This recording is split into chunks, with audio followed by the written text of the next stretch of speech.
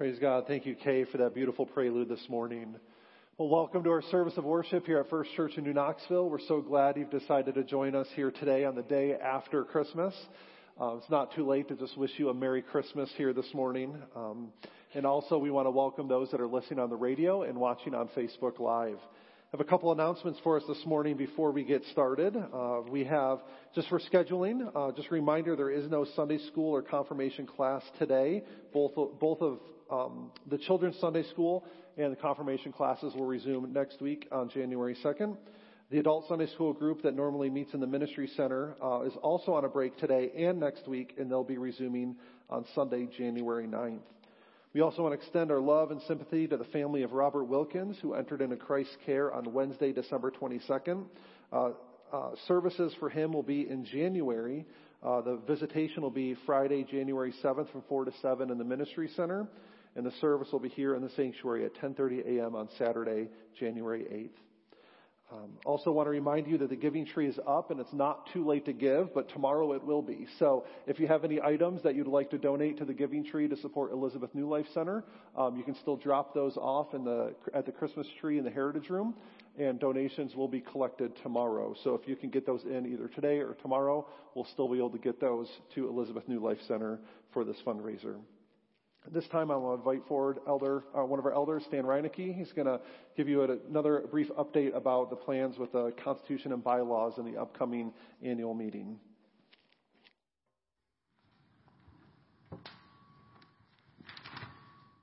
Good morning and Merry Christmas to all.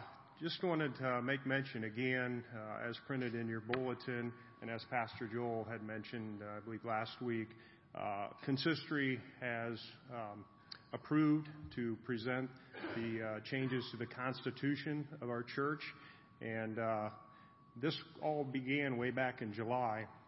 The elders met and took a look at the Constitution and reviewed it thoroughly.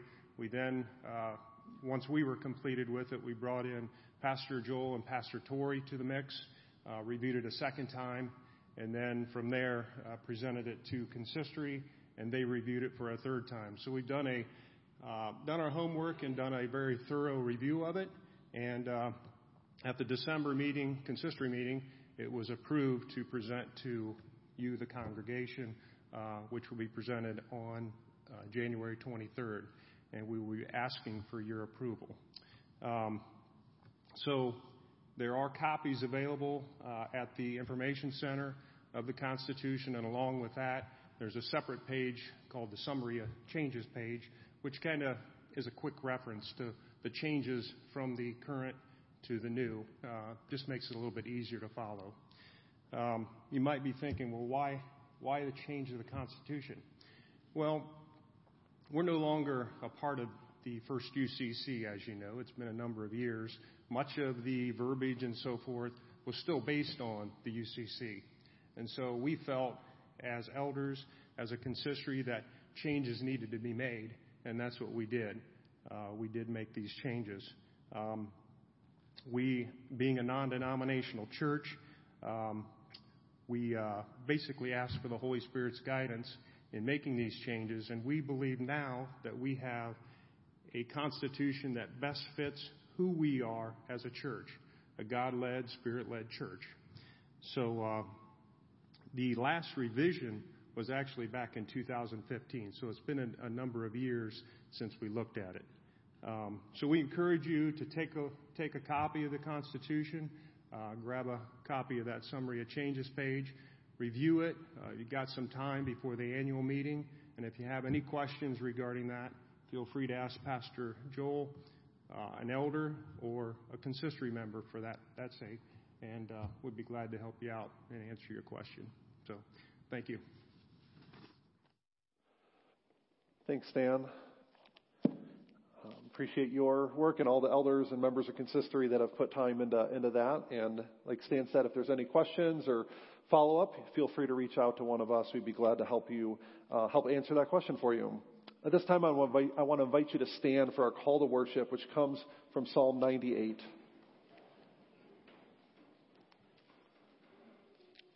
Sing to the Lord a new song, for he has done marvelous things. His right hand and his holy arm have worked salvation for him. The Lord has made his salvation known and revealed his righteousness to the nations. He has remembered his love and his faithfulness to Israel. All the ends of the earth have seen the salvation of our God. Shout for joy to the Lord, all the earth. Burst into jubilant song with music. Make music to the Lord with the harp and the sound of singing, with trumpets and the blast of the ram's horn. Shout for joy before the Lord, the King.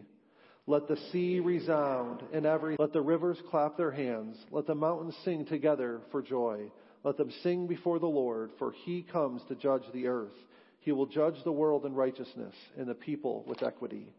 Let's join in the praise of our Lord and God and our Savior by singing number 125, Joy to the World.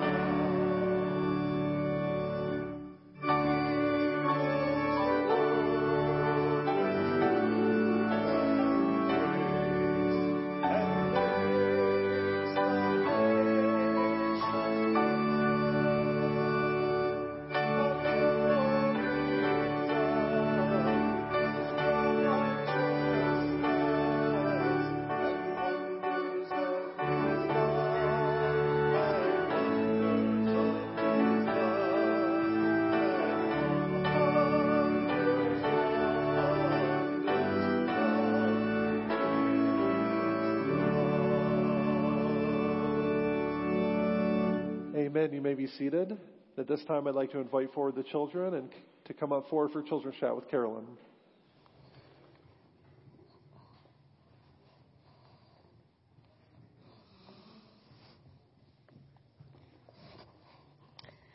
My goodness.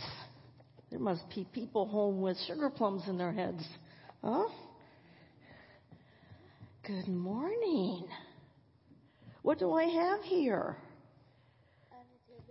A nativity set. Christmas is over. Is it all done? No, it's still Christmas. It's still Christmas? Yeah. Well, in a few days, what's Mom and Dad going to want to do with their Christmas stuff? What are they going to want to do? Put it away. Well, I'm going to put mine away. Here's a book. Might as well put our, the baby born in a manger book away. You want to wrap up my lamb? so we can put him away? Where'd the lambs come from? Who watches the lambs? The shepherds. Who talked to the shepherds? Huh? Who talked to the shepherds? Who? The angels did. What did the angels tell the shepherds? Not to be afraid. That's right. Miles, you want the donkey? Yeah. Let's put him away. Wrap them up good so they don't break. Yeah, here's a cow. Want to get the cow? Who wants Mary, huh? You want Mary? And Joseph? Wrap them up good. Put them in the box. Who's the last? Oops, you need a towel, don't you? Oops, didn't count very good, did I? There we go.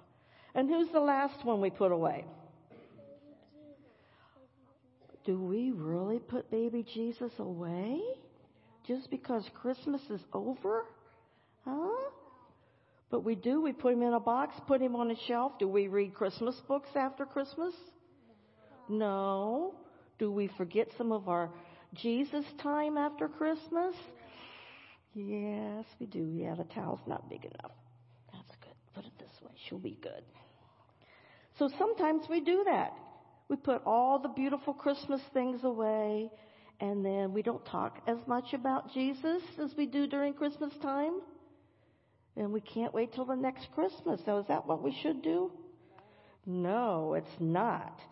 Because it's nice to think about the Christmas story and Jesus being born.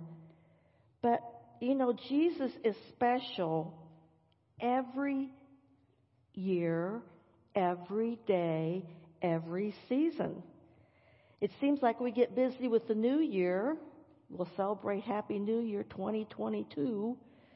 And then we forget to talk to Jesus. We forget to pray to him. We forget to read our Bible stories. So let's make a deal, okay? Even though we're going to pack Jesus' ornament away, because this really isn't Jesus, is it? No, it's just an ornament. But Jesus is in our hearts, and we are going to keep him there and worship him every day. He is good all year long. He is what makes every time of the year important, and we should never put him away. We should never forget him. Let's keep him out, okay? Let's keep him out and remember him and remember your Jesus time with him. Let us pray. Lord in heaven, forgive us for putting you away after Christmas, for not thinking about you and not praying to you. Thank you for being with us all through the year. You are truly the reason for every season. In Jesus' name we pray. Amen. Thank you. That's what my dad says amen too. Uh-huh. I do say amen too. That's a good thing. Awesome. Well, thank you, Carolyn. Thanks, kids. What a great reminder that this Christmas season, right, we don't stop celebrating the birth of our Savior just because we move on to the next calendar year. Somebody once said, I think it was even Pastor Kim, if I remember right, he said, why do we stop singing Christmas songs when Christmas is over? They're some of the best songs that we can be singing about Christ and his salvation. Yet we only break them out for one season out of the year. Thanks, Carolyn. What a great reminder to keep Jesus out all year round. Our offering today goes to support the Neurological Rehab Center in Burkittsville, Ohio. This is the second year we've had an opportunity to support them. This is a organization that helps people with neurological handicaps and disabilities, and it's a service that is very, very beneficial to those individuals and those families. And so our offering today is going to go to support that service in Burkittsville, Ohio. If you're willing to give this morning, if the Lord is leading you to do so, I encourage you to give, and that'll be going to a good cause. And for our special meeting on the organ. So at this time, I want to invite the deacons to come forward to collect our offering.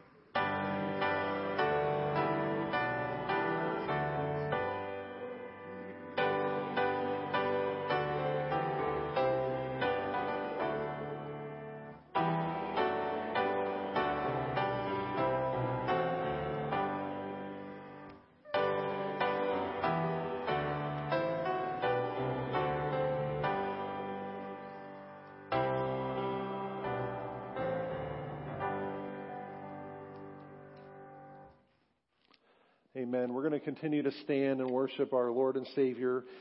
This morning, we're going to sing number 137, What Child Is This? What an honor to continue to worship Him and praise Him and thank Him for all the things that He's done for us. And Christmas is a great time for us to do that. So I invite you to remain standing if you're able as we sing this hymn to Him.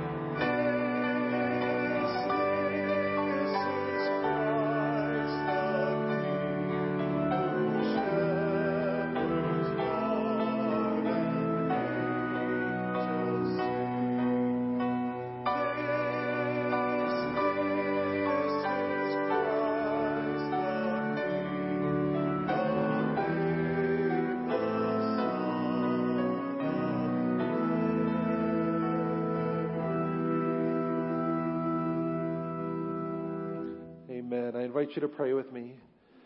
Father God, we come to you now in the confidence and the hope that only your Son can provide. We join with, thinking of the words of this song that we just sing. We reflect on how you humbled yourself to become like one of us, a child laid to rest in a manger, overseen by the animals and the shepherds who came to witness this birth. But at the same time, in those humble circumstances, there were choirs of angels singing your praise, who've been waiting since the fall, since sin entered the world, to see God's plan. What we celebrate, that is what we remember at Christmas time, is God in the flesh, our Emmanuel, coming to rescue us, to save us from our sin. That child who was born truly is the King of Kings and Lord of Lords, who has come to rescue us from our sin. And so we praise your name, Jesus. ever grateful and ever thankful for all that you've done. And we praise you, Lord Jesus, that you did it for us. That you reach down in the midst of our sin, in the midst of our struggle, in the midst of our brokenness, and you have lifted us up. You make us sons and daughters of the King. We thank you and praise you for that. And Lord, let us not move on from this Christmas season and just put you away. Help us to remember who you are and what you've done for us every day and every season and every year. Lord, keep us focused on you. That we may sing your praises, that we may serve you, that we may love you with all of our heart, soul, mind, and strength, and love our neighbor as ourselves in all seasons and in all circumstances. We do pray, Lord, for the Neurological Rehab Center in Burkittsville. We pray that this offering that was just collected would be a blessing to them and all those that they're able to help. We also pray, Lord, for the names and families that are represented in our prayer list today. Lord, we pray for healing where it's needed. We pray for comfort and strength where it's needed. But Lord, we not only pray for our physical or immediate needs, those things that are right in front of our face, but we also pray for these families that their faith would be strengthened through these trials, that you would draw them to yourself. And we pray that same prayer for our entire church family and our community, all those that are listening on the radio and watching on Facebook as well, that you would strengthen us, Lord, in our faith. Draw us to yourself that we may know you better, may love you better, and serve you better. May you use all circumstances, the good, the bad, and everything in between, for your glory and for our good. We pray for those that are in authority over us as your word calls us to do, and so we pray at this time for our national leaders. We pray for our president, Congress, the Supreme Court, and other elected and appointed officials, that they may serve this nation well, that they may have wisdom beyond their means, Lord, that you would guide them, and that they'd have a hunger and thirst after your righteousness, and that they would be filled. And we pray for our leaders here in this church, for our elders this day. We thank you for their servant leadership and pray, Lord, that you would continue to equip and enable them to serve you by serving this church. We pray all these things in the name of Jesus, who taught us to pray, saying, Our Father, who art in heaven, hallowed be thy name. Thy kingdom come, thy will be done, on earth as it is in heaven. Give us this day our daily bread, and forgive us our debts, as we forgive our debtors. And lead us not into temptation, but deliver us from evil. For thine is the kingdom, and the power, and the glory forever. Amen. You may be seated.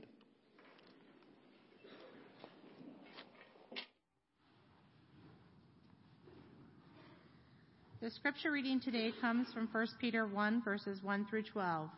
Peter, an apostle of Jesus Christ, to God's elect exiles scattered throughout the provinces of Pontus, Galatia, Cappadocia, Asia, Bithynia, who have been chosen according to the foreknowledge of God the Father through the sanctifying work of the Spirit, to be obedient to Jesus Christ and sprinkled with his blood. Grace and peace be yours in abundance. Praise be to God the Father of our Lord Jesus Christ. In his great mercy, he has given us new birth into a living hope through the resurrection of Jesus Christ from the dead, and into an inheritance that can never perish, spoil, or fade. This inheritance is kept in heaven for you, who through faith are shielded by God's power until the coming of the salvation that is ready to be revealed in the last time. In all this you greatly rejoice, though now for a little while you may have had to suffer grief in all kinds of trials.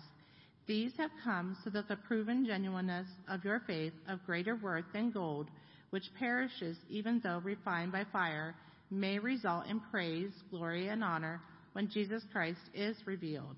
Though you have not seen him, you love him.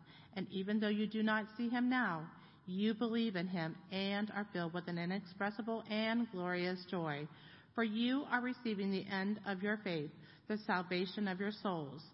Concerning this salvation, the prophets who spoke of the grace that was to come to you searched intently and with greatest care, trying to find out the time and circumstances to which the Spirit of Christ in them was pointing when he predicted the sufferings of the Messiah and the glories that would follow. It was revealed to them that they were not serving themselves but you, when they spoke of the things that have now been told you by those who have preached the gospel to you by the Holy Spirit sent from heaven. Even angels long to look into these things. This is the word of the Lord. Thank you, Anita. Let's pray together again. Father God, as we turn our attention now to your word, we ask that you would send your Holy Spirit to guide us in our thoughts as we reflect on your good news for us. May you open our hearts and minds to what you have to say to us today. And may your Holy Spirit give me words to speak of encouragement and hope. And may the words of my mouth and the meditations of my heart be pleasing to you, O Lord, my rock and my redeemer. I pray these things in Christ's name. Amen. Now I have to ask, did everybody get what they wanted for Christmas yesterday? I know we often have a list of things that we want, especially when we're younger. And we, share that list with our friends and our family and even Santa maybe. But we don't always get what we want, do we? No matter how long our list is or what other items we want, very rarely do we ever get every item on the list. And if you did, well, that is certainly an exception, right? What a blessing that was. But very rarely do we get everything that we asked for. I remember many Christmases where I didn't get everything that I wanted. Maybe it was something big, maybe it was something small, but those Christmas wishes always fell short. Now, the reason I ask that is because as we start our new sermon series today on 1 Peter, we're going to see that hope is a very important, a very big theme throughout this letter, and it's certainly predominant in our passage here today. But when we talk about hope, we need to remember it is more than just wishful thinking. Right? It's more than just, I hope maybe someday this will happen. Or I hope that maybe I will get these presents for Christmas. The hope that we have in Christ is so much more than a wish list. It's the confident expectation that God will fulfill his promises. And we'll talk more about that in just a moment. But to start here, I want to give you a little bit of background in this letter and just real brief on what we're going to be studying over the next several weeks. I've entitled this sermon series, 1 Peter, living hope or living faithfully in a fallen world. Right? Peter is writing to a group of Christians that are scattered throughout what is now known as Turkey in that area, what was called Asia Minor at that time. And these Christians were living in a wider culture that did not line up with their beliefs. And so Peter is writing to encourage them to live faithfully for Christ in a fallen world. Right? And I think that's a topic that we can certainly relate to today. Right? Our culture does not always line up with our beliefs. Right? And so for Christians, the question is, okay, so how are we going to navigate living faithfully in a fallen world? How are we going to remain faithful to Christ, living for him when our priorities don't line up with the priorities of the world around us? Maybe you've experienced that yourself, maybe within your own heart, right? Where you realize that there's maybe things that you value or things that you long for that don't line up with what Christ desires of us. Maybe you've experienced it within your family or your workplace or just in general in the community or the culture as a whole. But for one degree to another, we all experience that friction of trying to live for Christ, live faithfully in a world that is fallen, that is broken. And so Peter's going to have a lot to say to us about that. And we see here at the start of this letter, he identifies himself very simply as an apostle of Jesus Christ. Right? An apostle is one who is sent on a special purpose, and that certainly Peter certainly qualifies for that title. Right? Peter was one of Jesus' 12 apostles, one of those first groups of people that followed Jesus during his earthly ministry. And in fact, Peter was one of the inner circle, if you can call it that. He was one of the three that were often given access to Jesus that even other disciples didn't. For example, when Jesus went up to the Mount of Transfiguration, it was just Peter, James, and John who had the privilege to go with him. And other times when Jesus performed miracles, it was just Peter, James, and John that were present. So Peter, of all people, knew Jesus, right, in his earthly ministry. He certainly was an apostle who was sent on a special purpose. And Peter continued that ministry, of course, after Jesus' death and resurrection. Peter was the one who preached that first sermon on the day of Pentecost in Acts chapter 2. And it was Peter that saw God working not just within the Jewish community in Jerusalem, but in the Gentile community as well. He was the one who visited Cornelius' home and saw how God was working in the Gentile believers too.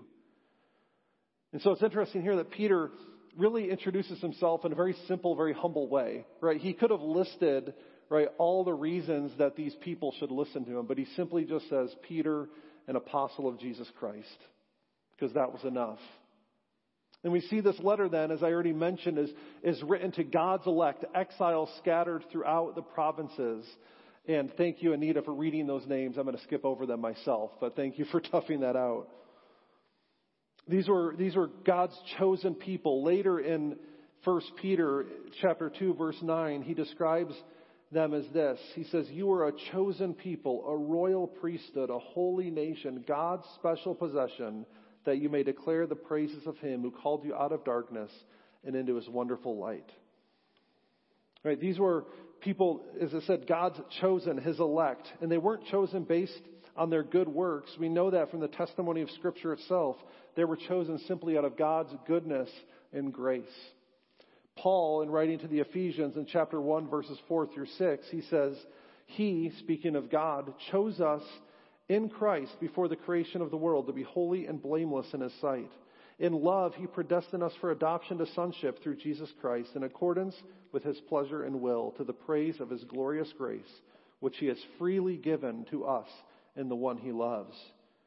Right? Paul doesn't really, mince any words there, right? He's pretty straightforward that it is God who chooses us, God who loves us, God who saves us, not based on our own works, not because we had done something good enough to deserve it, but simply out of his grace and mercy. And Peter's echoing that theme as well. And these were Christians, as they were exiled throughout the Roman Empire, and particularly Peter's writing to people in Asia Minor. And there's two reasons why Christians would have found themselves far away from Jerusalem, where Jesus died and was raised again. One was the missionary work of the early church. Peter and Paul, among others, like Philip, Barnabas, right? They took God's word and they spread it around. They took Jesus' command very seriously to go and make disciples. In Acts chapter 1, when Jesus says to go and be witnesses in Jerusalem and Judea and Samaria to the ends of the earth, they took that seriously. And so the gospel spread in these communities as the word was preached.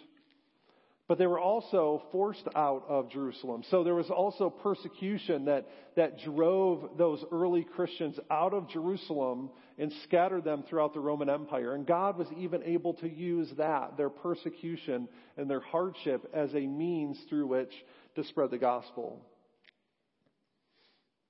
And so Peter is using kind of, in a sense, figurative language about exiles to describe a very important truth. He's writing to people who are now in foreign territory, right? Maybe removed from their normal place of residence, but also in a very spiritual sense, they were living as exiles in a society, in a culture that did not line up with their beliefs. Right? And so that idea, right, can apply to us as well. We are called to live as exiles.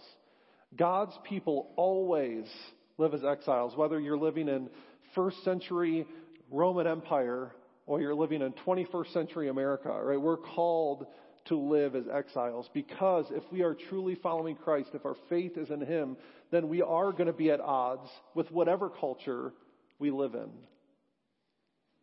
Right? We are not permanent residents of this earth. Our allegiance ultimately lies elsewhere. And so we can all relate to living as exiles. And then the other big theme here that we're going to focus on today is hope, which I've already touched on. In fact, 1 Peter calls it a living hope that we have in Christ. Remember, hope is more than wishful thinking. It's an expectation. It is trust and belief that God will do what He promises to do. And so while we may make a wish list of things that we want for Christmas, and who knows if we'll actually get it, we know that in Christ, God fulfills His promises for us. That it's not wishful thinking. It's not maybe one day. It will happen. It's not a matter of if, but of when. And so hope is that confident expectation that God will fulfill His promises to us. And we see here in this passage, there's three ways that we experience this hope, and it's applied to our lives. And first, we'll see that this hope is built on, that this hope is because of our salvation in Christ. We'll see that we experience that hope even in our suffering, and that this hope is built on the foundation of Scripture. So let's take a look first that we have hope because of our salvation in Christ. We see here, even in this opening greeting, Peter's already digging into what it means to be saved and to be forgiven. And that we see all three members of the Trinity at work. Look at verse 2. He says, he's speaking of God's elect who've been chosen, right? Have been chosen according to the foreknowledge of God the Father through the sanctifying work of the Spirit to be obedient to Jesus Christ and sprinkled with His blood. Right? So it is, we are chosen by God, and we've already talked about that. And he says it's because of the foreknowledge of the Father. In other words, God has planned to save us. God before the foundations of this world. Jesus isn't plan B, right? Or C or D. Jesus, in His death and His resurrection, is plan A. And it is through Jesus that God chooses to save us. Even His death was part of God's plan. In Acts chapter 2, again, Peter's first sermon on Pentecost, he says, this man, speaking of Jesus, was handed over to you by God's deliberate plan and foreknowledge. And you, with the help of wicked men, put Him to death by nailing Him to the cross. But God raised Him from the dead, freeing Him from the agony of death, because it was impossible for death to keep its hold on Him. God's plan is for us to be saved in Christ. And it is part of His deliberate plan that Christ came to save us. We see here that we are also saved by the sanctifying work of the Spirit. It's the Holy Spirit that applies salvation to every believer and helps them grow in their faith. Right? It was salvation is according to the will of the Father. It is achieved through Christ's Christ's saving work on the cross. And it is applied to our lives through the Holy Spirit. Not only when we initially trust Christ, but in a relationship with Him, we grow through that relationship with the Holy Spirit. And we're saved to be obedient to Jesus and sprinkled with His blood. That is why we are chosen, to live in obedience to Jesus Christ and be cleansed by His blood. Right? This sprinkled with blood seems very foreign to us and strange, but it's meant to evoke, right, images of sacrifice and consecration in our minds. Right? When in the temple, right, this would have been a language that Peter's listeners would have been very familiar with, whether they were Jewish background or Gentile background, but sacrifices were a normal part of life, part of the worship experience. And so the sprinkling of blood would have brought to mind those sacrifices and ultimately the sacrifice that Jesus made for us. But it also brings up consecration imagery, that when the temple was built and consecrated, in other words, when it was set aside for a special purpose, it was the blood of the sacrifice that was sprinkled on the different parts of the temple. And so we too are consecrated. We are set aside for a special purpose in salvation through Christ. But that's not all Peter has to say about the salvation we have. Beginning in verse 3, he goes on to talk about the great mercy that we experience in God the Father, that He has given us new birth into a living hope through the resurrection of Jesus Christ from the dead. Right? A couple weeks ago, I talked about how mercy is not getting what we do deserve. Right? We deserve punishment. We deserve the penalty for our sins. But in God's great mercy, He withholds that from us because Jesus paid the price on our behalf. And he's given us new birth. That phrase literally means He causes us to be born again. God gives us new life in Christ.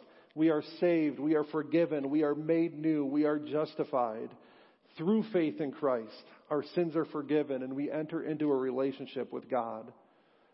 And that's language that should be familiar to us because Jesus Himself said in John 3:3 that for us, in order to see the kingdom of God, we must be born again. We must be saved and made new. And we are born again into a living hope. Right? Again, we don't need to reiterate this again, right? What that hope means, it is that expectation of what God promises to do. But it's described here as a living hope, and it's living because Christ Himself is alive. We have a living hope and a living Savior. And it's living because it's meant to impact our lives today, right? It's not just hope for a future. It's not just one day we'll be with Jesus when this life is over, but it's living because it's meant to be an active part of our lives today. And it's hope because of the resurrection. As I said, we have hope, living hope in a living Savior because Jesus is alive, and that changes everything for us. In fact, Paul says in 1 Corinthians 15 that our entire faith hangs on the resurrection of Christ. In 1 Corinthians 15:17, he says, if Christ has not been raised, then your faith is futile and you are still in your sins. In other words, if the resurrection doesn't happen, then what are we doing? Right? The reason we have living hope, the reason we can rejoice is because Christ is alive today. And He gives us an inheritance that will not fade or spoil. Right? An inheritance is often something that's reserved for obedient children, but thanks be to God that it's not based on our obedience, because none of us would qualify. The inheritance we have is based on the obedience of Christ. Right? We receive what He earned for us through faith. And it's an inheritance that's not going to spoil or fade. It's not temporary. It's not going to be wasted. Right? It is something that is guaranteed to us through Christ and through His Holy Spirit. In fact, it says that it is kept in heaven for us. That word kept can mean protected, guarded. It is secure and will not disappear. Our salvation is secure because Jesus is alive and is seated at the right hand of the Father. And He gives us His Holy Spirit as a down payment for that inheritance. He is a seal guaranteeing our place in God's kingdom. Now notice here, as we've been talking about this, and maybe this is something that you've picked up on, but it's worth pointing out, that this salvation that Peter's describing is described as a past, a present, and a future hope that we have in Christ. It's set firmly in the past in the resurrection of Christ, right? That is a past event that has taken place. And so we can look back on that and know that our salvation is secure. But it's also a present reality. It's a living hope that we can experience in and through a relationship with Christ. It's not just something that happened then, but it's something that continues to happen now in the heart of every believer. We can experience that living hope. But it's also a future hope. It's a guaranteed inheritance that one day we will experience it in its fullness. In the coming salvation, right, when Jesus returns and establishes His kingdom, we will experience that salvation in its fullness. And so in one sense, our salvation was achieved in the past. It's being applied to us in the present, and it will appear in its fullness one day in the future. And so we can depend on and rest secure in God's election, His plan, His purpose for us. We don't have to doubt it. We can live fully into it because He is good and He can be trusted. Right? Our hope is based not on ourselves, but on the character and action of God. He grants us mercy. He causes the new birth into a living hope. He gives us an inheritance. He shields us into the day of redemption. He chooses us. All we do is receive that gift by faith. And then we can rest secure in God's mercy. And so we have hope because of our salvation, but that also then gives us hope in the face of our suffering, which is what the middle section of verses teaches us. Right, this hope that we have allows us to rejoice in the face of present suffering. He says here that our suffering is for a little while. In other words, it's only temporary. The troubles that we experience in this life, no matter how big they seem, no matter how hard they are, have an expiration date. 2 Corinthians 4:17 says, "Our light and momentary troubles are achieving for us an eternal glory that far outweighs them all." Now that grief or the trouble and the hardship that we experience is still real, right? And in the moment, it may not seem very temporary, or it may not. But just because it's temporary, just because it's temporary doesn't mean it's painless. But we can endure suffering faithfully when we remember that it is only temporary. And joy does not come from ignoring or denying the pain or the reality of it. It comes from knowing that the trials will one day be over. That no matter what we face in this life, no matter how tragic or difficult or painful it can be, we have the hope that one day everything will be set right. We have that promise guaranteed to us in Christ. So these troubles last for a little while, but we also face all kinds of troubles. In other words, we face a variety of problems in this life. There is no one-size-fits-all experience in this world. Two people can face the same suffering and respond quite differently. And we also know that some problems are of our own making, and some are completely out of our control. Sometimes we know the answer as to why we suffer or what caused it. And sometimes our suffering is inexplicable. And so we face a variety of problems, all kinds of suffering in this world, but they are only temporary. And so we may ask why. Why do we face these things? Well, these trials prove the genuineness of our faith.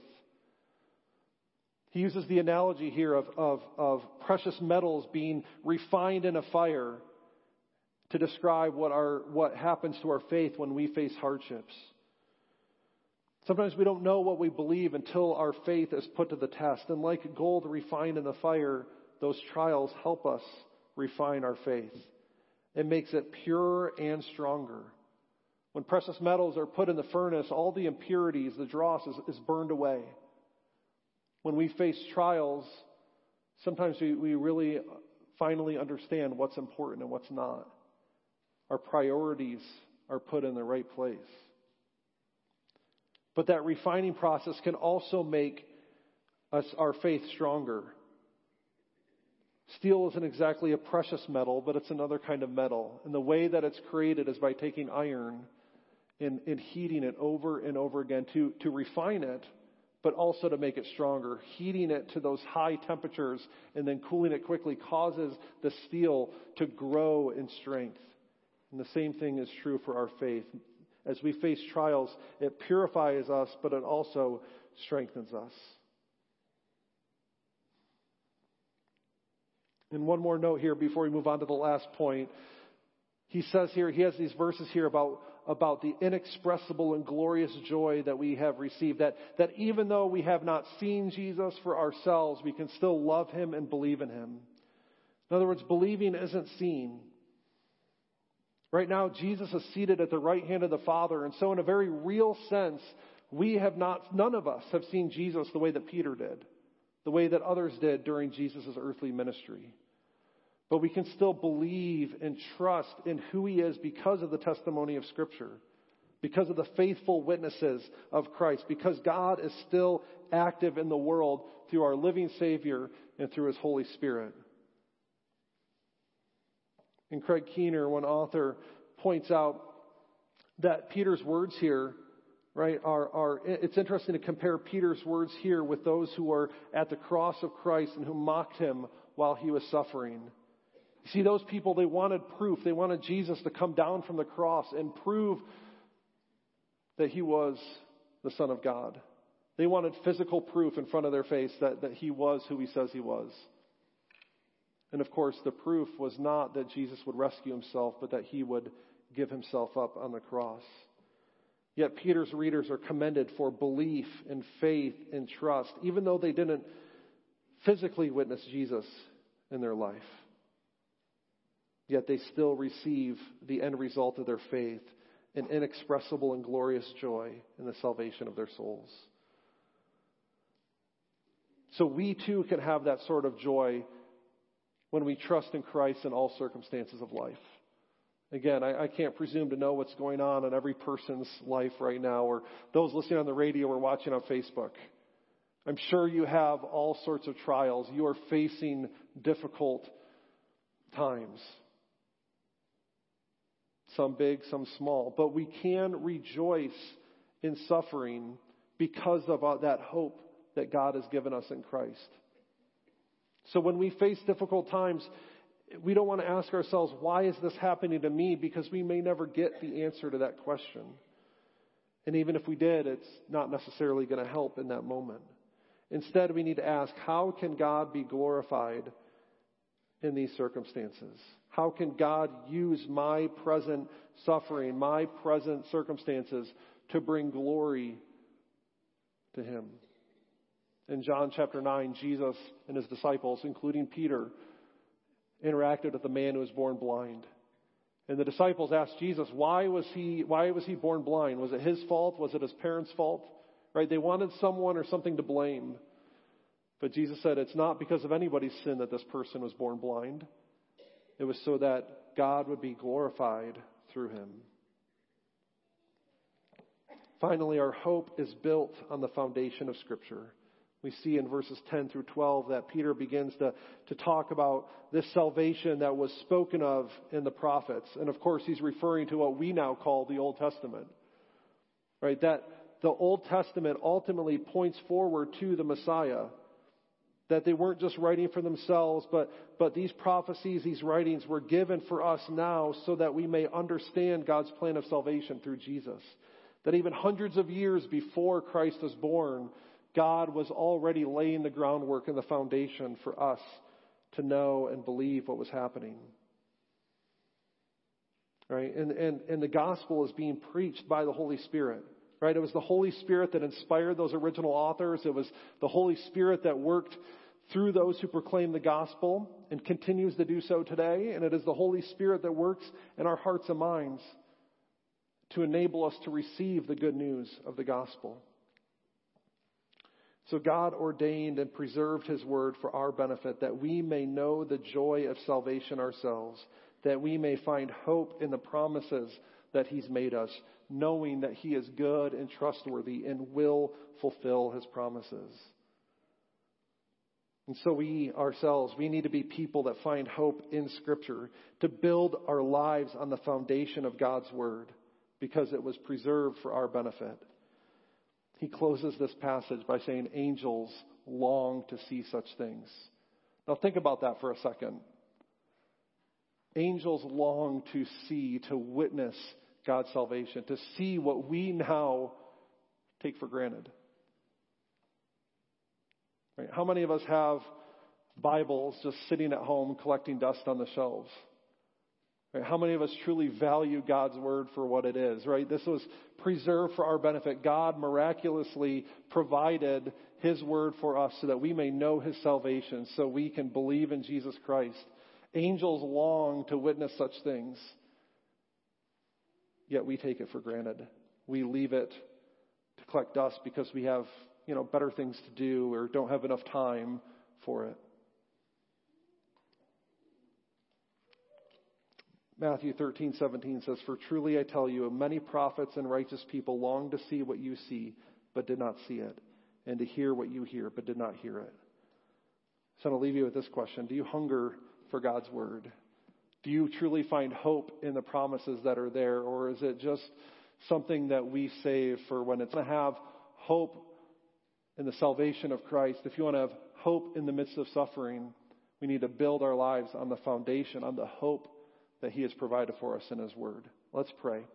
Father God, we thank You for Your word. which does give us hope. We thank you for your promises, which are true. Even when we don't see their fulfillment right in front of us, we know that you will fulfill them in your time. And we thank you for the living hope that we have through Christ, because he is our living Savior. We pray this in Christ's name. Amen. As we close our service today, I invite you to stand if you're able and sing with us, sing with our praise team the song Christmas Alleluia.